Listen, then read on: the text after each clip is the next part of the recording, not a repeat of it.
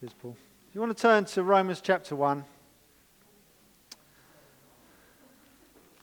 We are starting a new series today.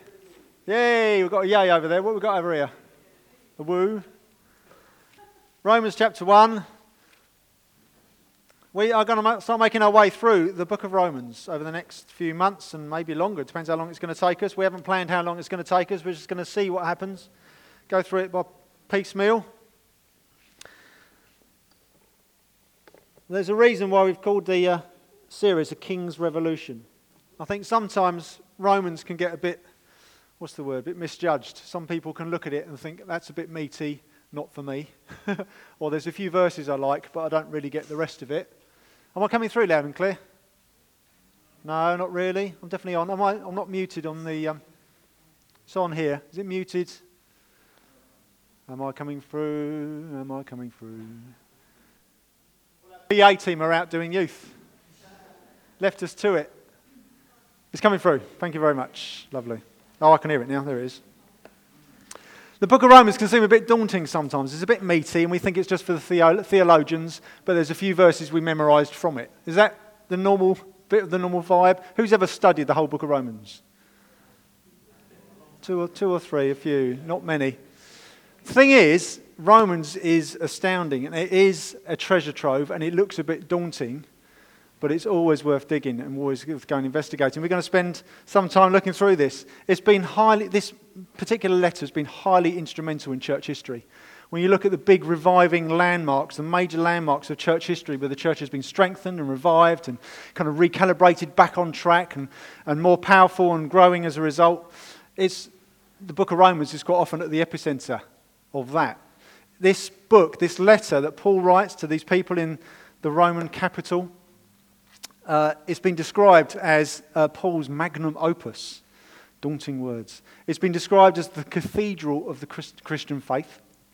It's been described as the most profound book in existence. Quite a statement. And Martin Luther, he was quite a seminal figure. I'm sure you've heard of him. Quite a seminal figure in the Protestant Reformation in the 16th century. He describes the book, letters to the Romans as the chief part of the New Testament. The more it is dealt with, the more precious it becomes, and the better it tastes. So we are going to spend a long time savouring its riches. You up for a bit of that? Yeah. Just to explain a little bit about the background to the letter. It's written by Paul, the Apostle Paul, when he's in Corinth. He's on his third missionary journey. You remember we went through the book of Acts just recently, looking at his second and third missionary journeys. During that third missionary journey, while he was in Corinth, he wrote this letter to these people in Rome, people he hasn't even met yet. And he's got such a heart for them, and he's got such a hunger to go and meet them, to be with them. In fact, that's his end goal. I want to get to Rome.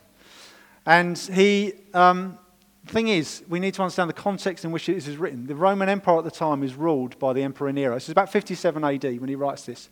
Emperor Nero. Who's heard of Emperor Nero? Off his nut, wasn't he? In a scary way. He was terrifying. Evil despot. He was murderous. This guy built his reign on his rivals' corpses. Horrible, horrible man. And he was determined, by whichever means, to demonstrate that he was the king. That's what he was all about. Paul writes this letter, and right from the very offset, he declares, forget Nero and any others, Jesus is king.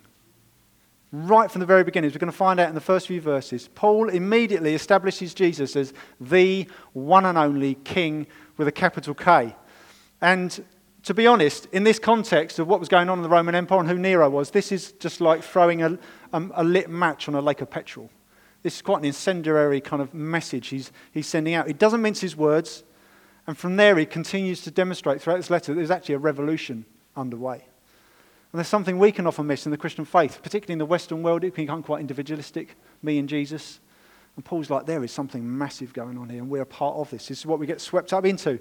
He says Jesus as king is not about some individualistic take it or leave it belief, one option amongst others. It's not about that. It's not even if Jesus would have died for me if I was the only sinner in the world. Please don't say that if you say that, because it actually diminishes what happened on the cross. Jesus did die for us, but that's the point. He died for us. He died for a people. He died for a family. He died for God's bride. Do you understand? He died for a collective group of people that have been swept up and adopted as his family. It's not about you and Jesus, it's about us and our King. Same but very, very different. And the more we keep that global picture of what we're caught up in, our own walk within that changes dramatically. Does that make sense? Is that helpful? This is a message that impacts the world, and there's a revolution underway. So Paul, can we just have the next slide up, just to help give you a quick overview of the letter before we launch into it. These are the chapters in red. These are the chapters on the left. This is the overarching kind of message of the letter. Right at the beginning, Paul starts from the offset, just describing the first two chapters, and the first chapter alone is quite blunt, as you'll find out in the next few weeks. He's explaining that humanity's sin is a universal problem. All of us are responsible. All of us have victims. That's a horrible thought. All of us have victims. The things we've thought, the things we've said, the things we've done.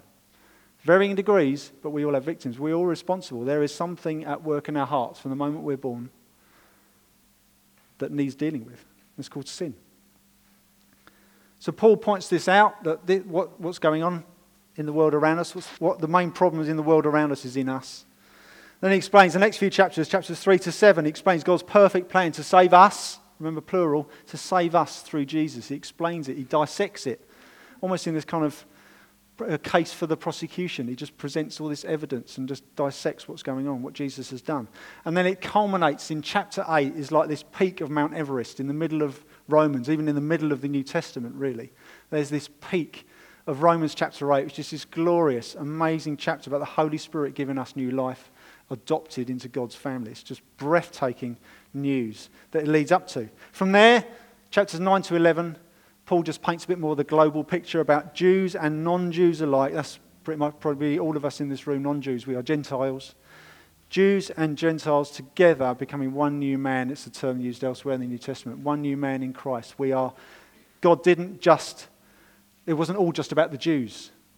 The Jewish people being set apart for God was a signpost to something bigger to come. They were just the first fruits. They're just the beginnings of something far greater. And that's us, the church. It's about Jews and non-Jews alike getting swept up across the globe. Anyone who places their faith in Jesus Christ as their Saviour. And then the final few chapters, from chapter 12 onwards, Paul is just explaining, in the light of all you've heard, this is what it looks like to live a life for God through Jesus, this revolutionary truth. And as we do that, as we walk in the light of that, this revolution is underway that started at the cross. It was already planned beforehand, arranged beforehand, and from that moment something happened. More than just Jesus dying for my sin. He did, but it's so much grander, so much more epic than that, and we're a part of it. And that's what Romans is all about. So let's read just the first 7 verses of Romans chapter 1. If you can't find it, it's easy to find if you're not used to your Bible. In the New Testament, you've got the 4 Gospels, Matthew, Mark, Luke and John. You've got the book of Acts, and you've got the book of Romans. It's quite easy to find. Romans chapter 1, first 7 verses. Here we go.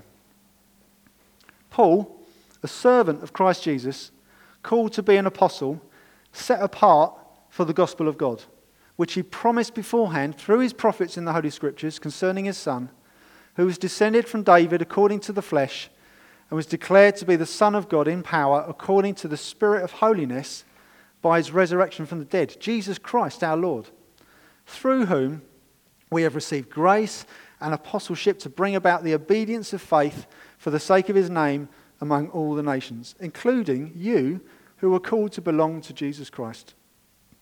To all those in Rome who are loved by God and called to be saints, grace to you and peace from God our Father and the Lord Jesus Christ.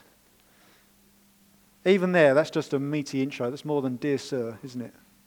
There's a lot he's packed into that. We're just going to peel that apart. Just have the final slide up, please, Paul. We're going to look at 3 aspects that he does here. He's declaring Jesus to be king, and he does it 3 ways.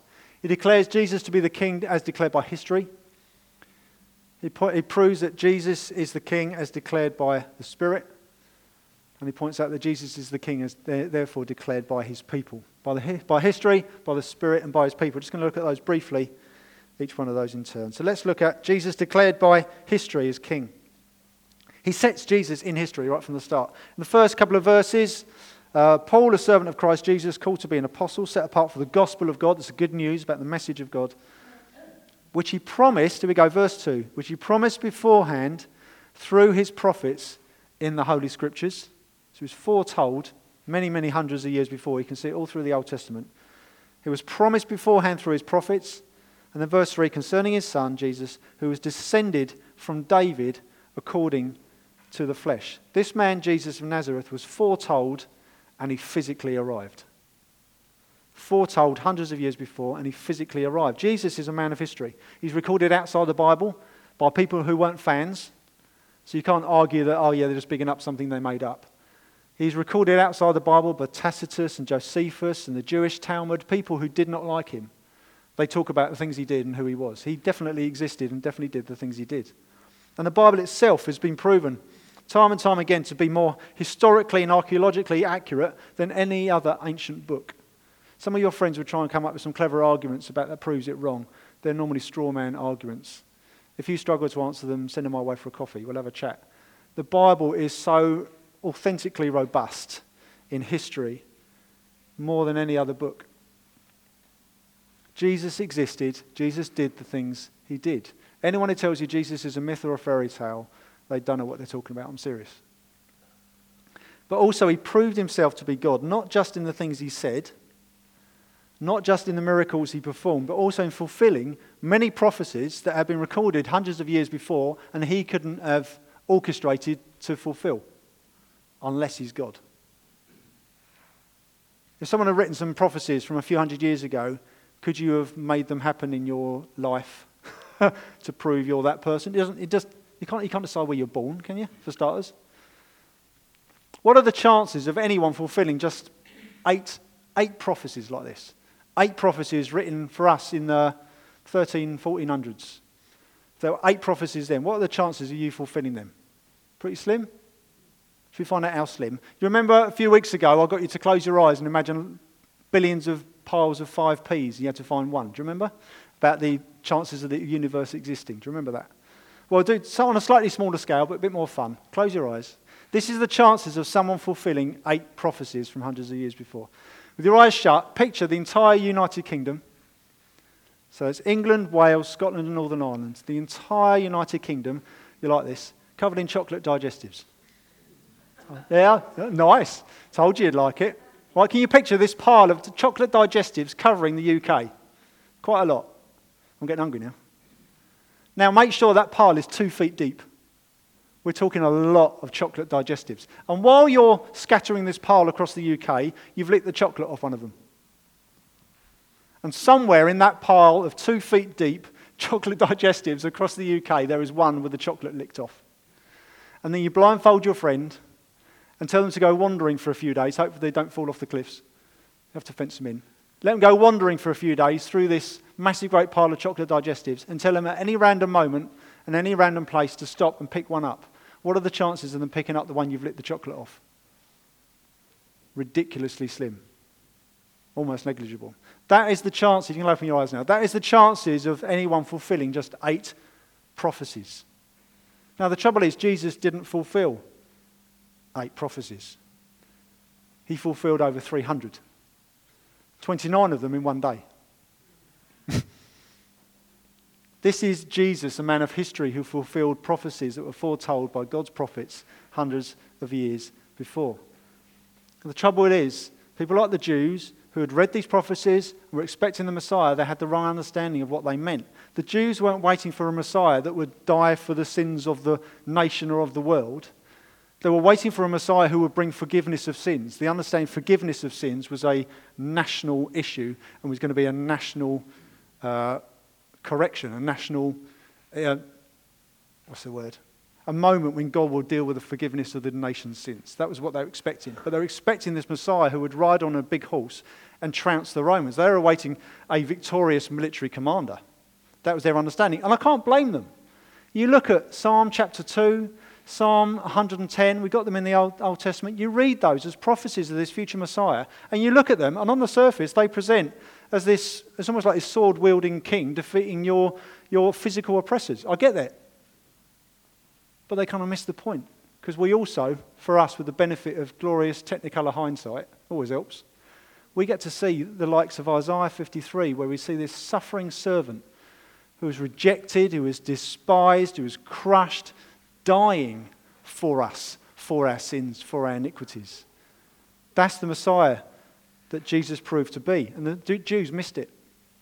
Many today have, and since, I see at the time, but also some since have come to faith. More and more today are coming to realise he's the one we've been waiting for.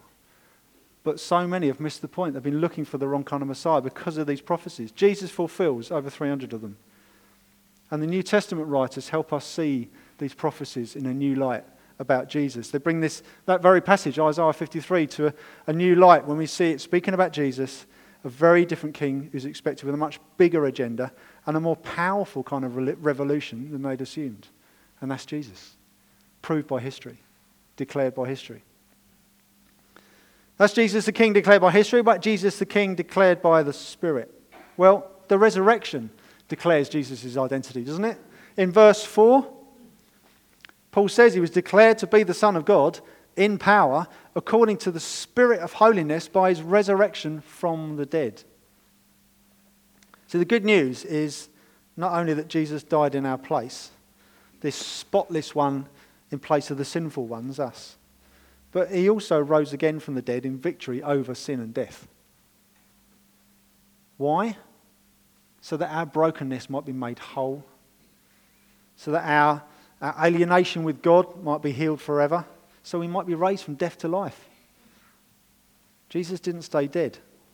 See, at the time, no one, when he died, were declaring, it's all right, he died for our sins. Of course he didn't. No one, you can imagine someone at the moment going, don't worry, it's all part of the plan.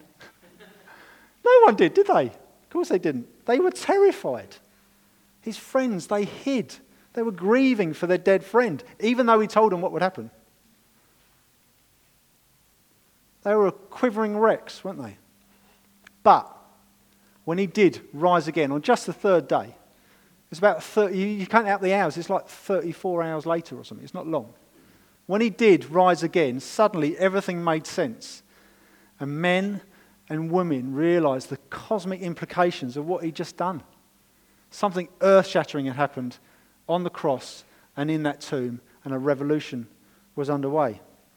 From where I'm standing, Jesus' resurrection is incontestable. It's 2,000 years ago, but it's incontestable. Then people come up with all sorts of arguments, and we know we talked about them here before, but about why he couldn't have risen again. He can't have fainted and revived on the cross. The Romans were experts. They didn't invent it, crucifixion, but they were experts in perfecting the method of death. They were very, very good at it. They made sure someone died. There's no way he swooned, is the word that gets used. He fainted and revived. It's not, he died. But he can't have been swapped for someone else on the cross, because there were far too many people in close proximity that knew him, that wanted him dead, for them to have noticed. It wouldn't have happened. It can't have been someone else died in his place. When he rose again, it can't have been a ghost. He cooked and ate breakfast with his friends on a beach. He had dinner with two guys from the road to Emmaus. He ate with people. It can't have been a ghost.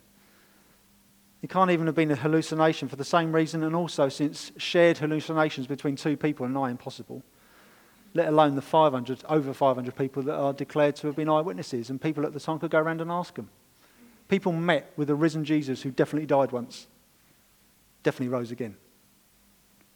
His resurrection happened, and it sealed the deal. And upon his resurrection, he called his people to arms. He said, look at me. Now do you get it? This is who I am. I'm the anointed one. I'm the Messiah. I'm the one you've been waiting for. Time to be called to arms. He gave us a job to do, didn't he? He gave them a job and to proclaim the good news and to call upon others to join in. If they hadn't done that, we wouldn't be here today. We're here because of that legacy of declaring the good news and making disciples. If it wasn't for that, I'd be lost. So we've got a job to do to keep passing it on. We are a family, a people on mission. And Jesus is the King declared by the Spirit as well as history. That's our Jesus. That's who we're following. That's who we're standing for. That's who we're declaring. See, it feels like a big onus to go and share the good news. Oh, I don't feel I'm up to that. Think about who Jesus is and just walk in the light of that, knowing he's got your back every step of the way. If he's planned all that, he can plan anything else. He knows exactly what he's doing. We're not doing the hard work. We're not doing the saving. All we're doing is just declaring the good news. Over the fence, across the desk, in a petrol station, over coffee, whatever it might be. in small ways and big ways. He does the hard work. He does the saving. All we need to do is declare him. And when you know he's declared by history, you know he's declared by the Spirit, it just gives you that strength to go, do you know what? Why am I worrying about what people think of me? Look who he is. I just got to tell him. And the more we let that seep into our marrow, the more boldness we get just to get out there and get on with the job. Jesus is the King declared by the Spirit. Lastly, Jesus is the King declared by his people. How does Paul describe himself in verse 1? Is Paul a servant of Christ Jesus? This is who I'm living for. This is who I'm serving for. Paul, a servant of Christ Jesus, called to be an apostle, set apart for the gospel of God, set apart for the good news. So the gospel is not merely good news about your hopes or your dreams or your plans. It's not about life being easy now you've got Jesus. Usually it goes the other way, doesn't it? It's harder because we're suddenly going against the current of the world, aren't we? But it's about a king who is gathering a people, gathering a family who he enlists to join him on that very same adventure with the most amazing future together ahead of us. It's guaranteed. If he's done all that, he can definitely do that. And Paul is saying he's been caught up in this astonishing plan, and so are we. Because he goes on to say to the Romans in verse 6, including you who are called to belong to Jesus Christ. He's telling him, you were called to this. You didn't just decide, you didn't tick a box when you, checked in the hospital, are you Buddhist, are you Hindu, are you Christian? It's not a tick box, this is what you're called to. This is who you are now. So once you give your life to him, you then discover it was him calling you all along. Is that right? Time and time again. I gave my life to Jesus and then I realised he'd been wooing me. There, over here, there. It was all, I can see his fingerprints now. It's normally not until you've become a Christian you go, oh right, it wasn't me, it was him. It's brilliant, isn't it? And to be called as his people, to be called is such an amazing word, even in English. I still don't think we get quite the essence of what's going on here, but even in English, it's an amazing word. To call someone on the phone means to catch their attention. It gives them a focus. They're suddenly focused on you. They're talking to you. You're calling them. You're gaining their ear. That's what it means to call someone. But also to call someone by a name gives them an identity. Does that make sense? You call someone by name, you're giving them who they are. That's calling someone. It's another essence. There's another facet of calling. When you know the phrase to call someone out, to bring out the lies, to bring out the truth. To call someone out is not letting things slide. It's bringing hidden intent to light. It exposes the truth and it releases freedom. Calling releases stuff.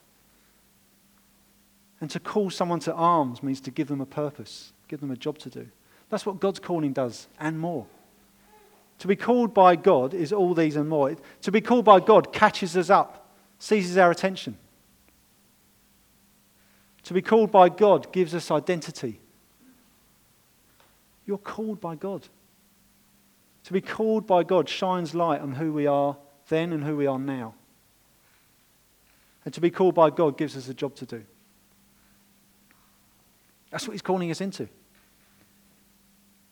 See, he knew you before you were born, which I cannot get my head around. So it's like he knew me before I existed. How does that even work? But the Bible says it's true. Because he's God. Of course he can. Do what he wants. If you know him, you then discover, Revelation tells you, your name was in the book of life before the earth was even created. So even before I existed, and even before the planet on which I now exist happened, there's a book of life with my name in it. That's bonkers. But it's true. He knows you. If he knew you then, he definitely knows you now. And if you don't know him yet, we were talking earlier about knowing God. If you don't know him yet yourself, know this, he knows your story. He knows where you've come from. He knows what you've been through. He knows what you struggle with. He knows what you delight in. He's numbered the hairs on your head. He knows your thoughts. And he gave of himself, Jesus gave of himself so you might be wrapped up into something far bigger than you. Why are you not responding to that? I'm going to put that out there. If you haven't responded to that, why not?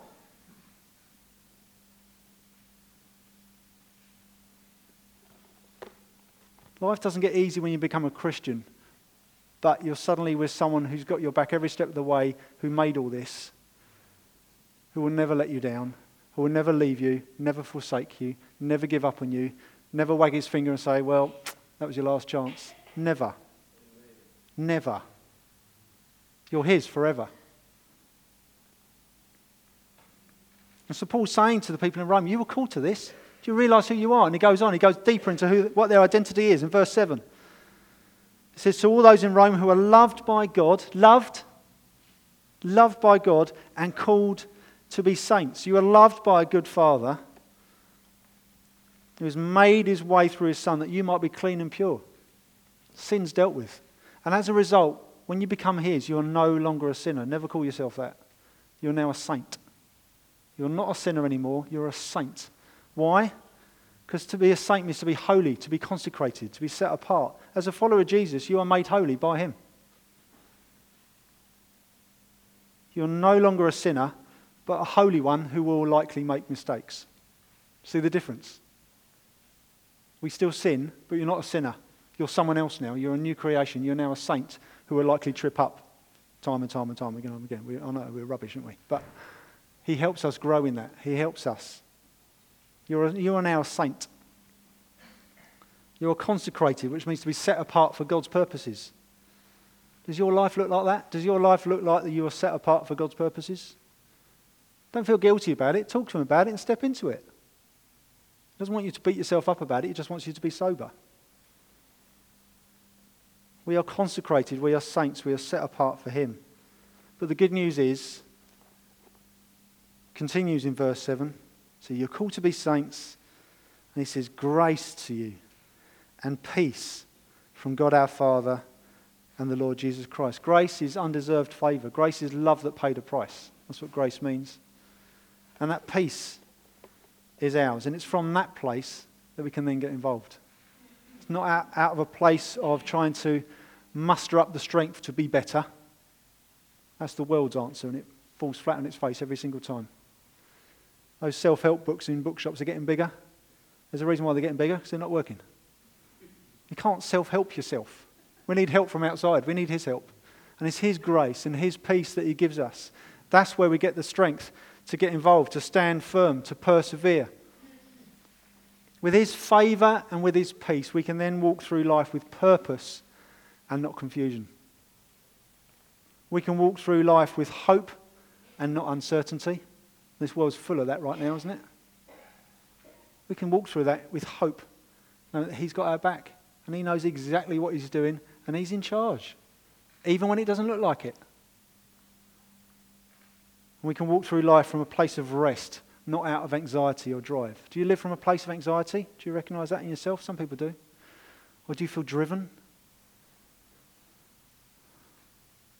What's driving you through life? Are you being driven by a sense of guilt, by what people have spoken over to you, by expectations, by pride, shame?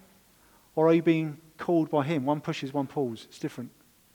To be driven by something, even out of anxiety, it drives you forward or makes you run away. His calling pulls on us. He goes, come on, he beckons us. Look, I've done this for you. If I've done that, don't worry about the rest of it. You'll be fine. We step into his purposes. As we, his people, live for him, as we respond to his calling and we openly, consciously enjoy his goodness and his guidance, our lives will naturally, publicly declare him as king. It's about living a life that demands gospel questions. When you're naturally living a life based on what he's done and what he's doing, you won't help looking different, and people will start to ask questions. Opens the doors easier just by living a life for him. We don't have to muster anything up at all. And Jesus is the king declared by his people, and you and I get to play a part in that. Amen? So just to finish, I just want to ask this question. Have you been caught up in the great revolution that's going on around you? Jesus did something 2,000 years ago that had cosmic implications, and we get caught up in it. Are you living in the light of that? Are you doing that? Do you recognize Jesus as the one foretold by men of history, as the great promised rescuer who came to stand in our place in death?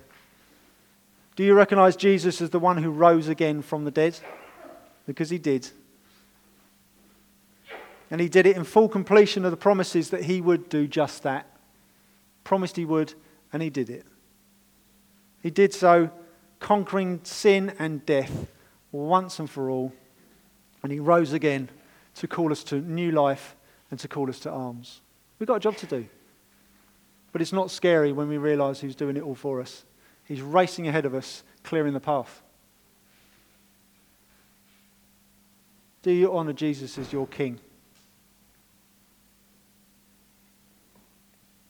Are you living as a part of his people, declaring him to the world around us? To this world that is broken, this world that is lost, this world is adrift and it's the wrong way up. News broadcasts every day prove that. What's going on in our neighbourhoods proves that. What's going on in our families often proves that. This world is upside down. It desperately needs a revolutionary rescue. And that's our King. That's our Jesus. Do you want to stand? Band, do you mind just coming back? Can we sing Majesty? I think that'd be really helpful. Just declare Jesus for who he is. If that's all right. I won't play bass. If you just sing that song again. Thank you, Paul. Let's just lift the name of Jesus high for who he is and recognise what it is we're swept up into. It's nothing we have to muster up, nothing we have to try hard at other than resting in him. And it's in that place of rest we get to labour on an adventure that he's given us. Let's sing, then I'll pray.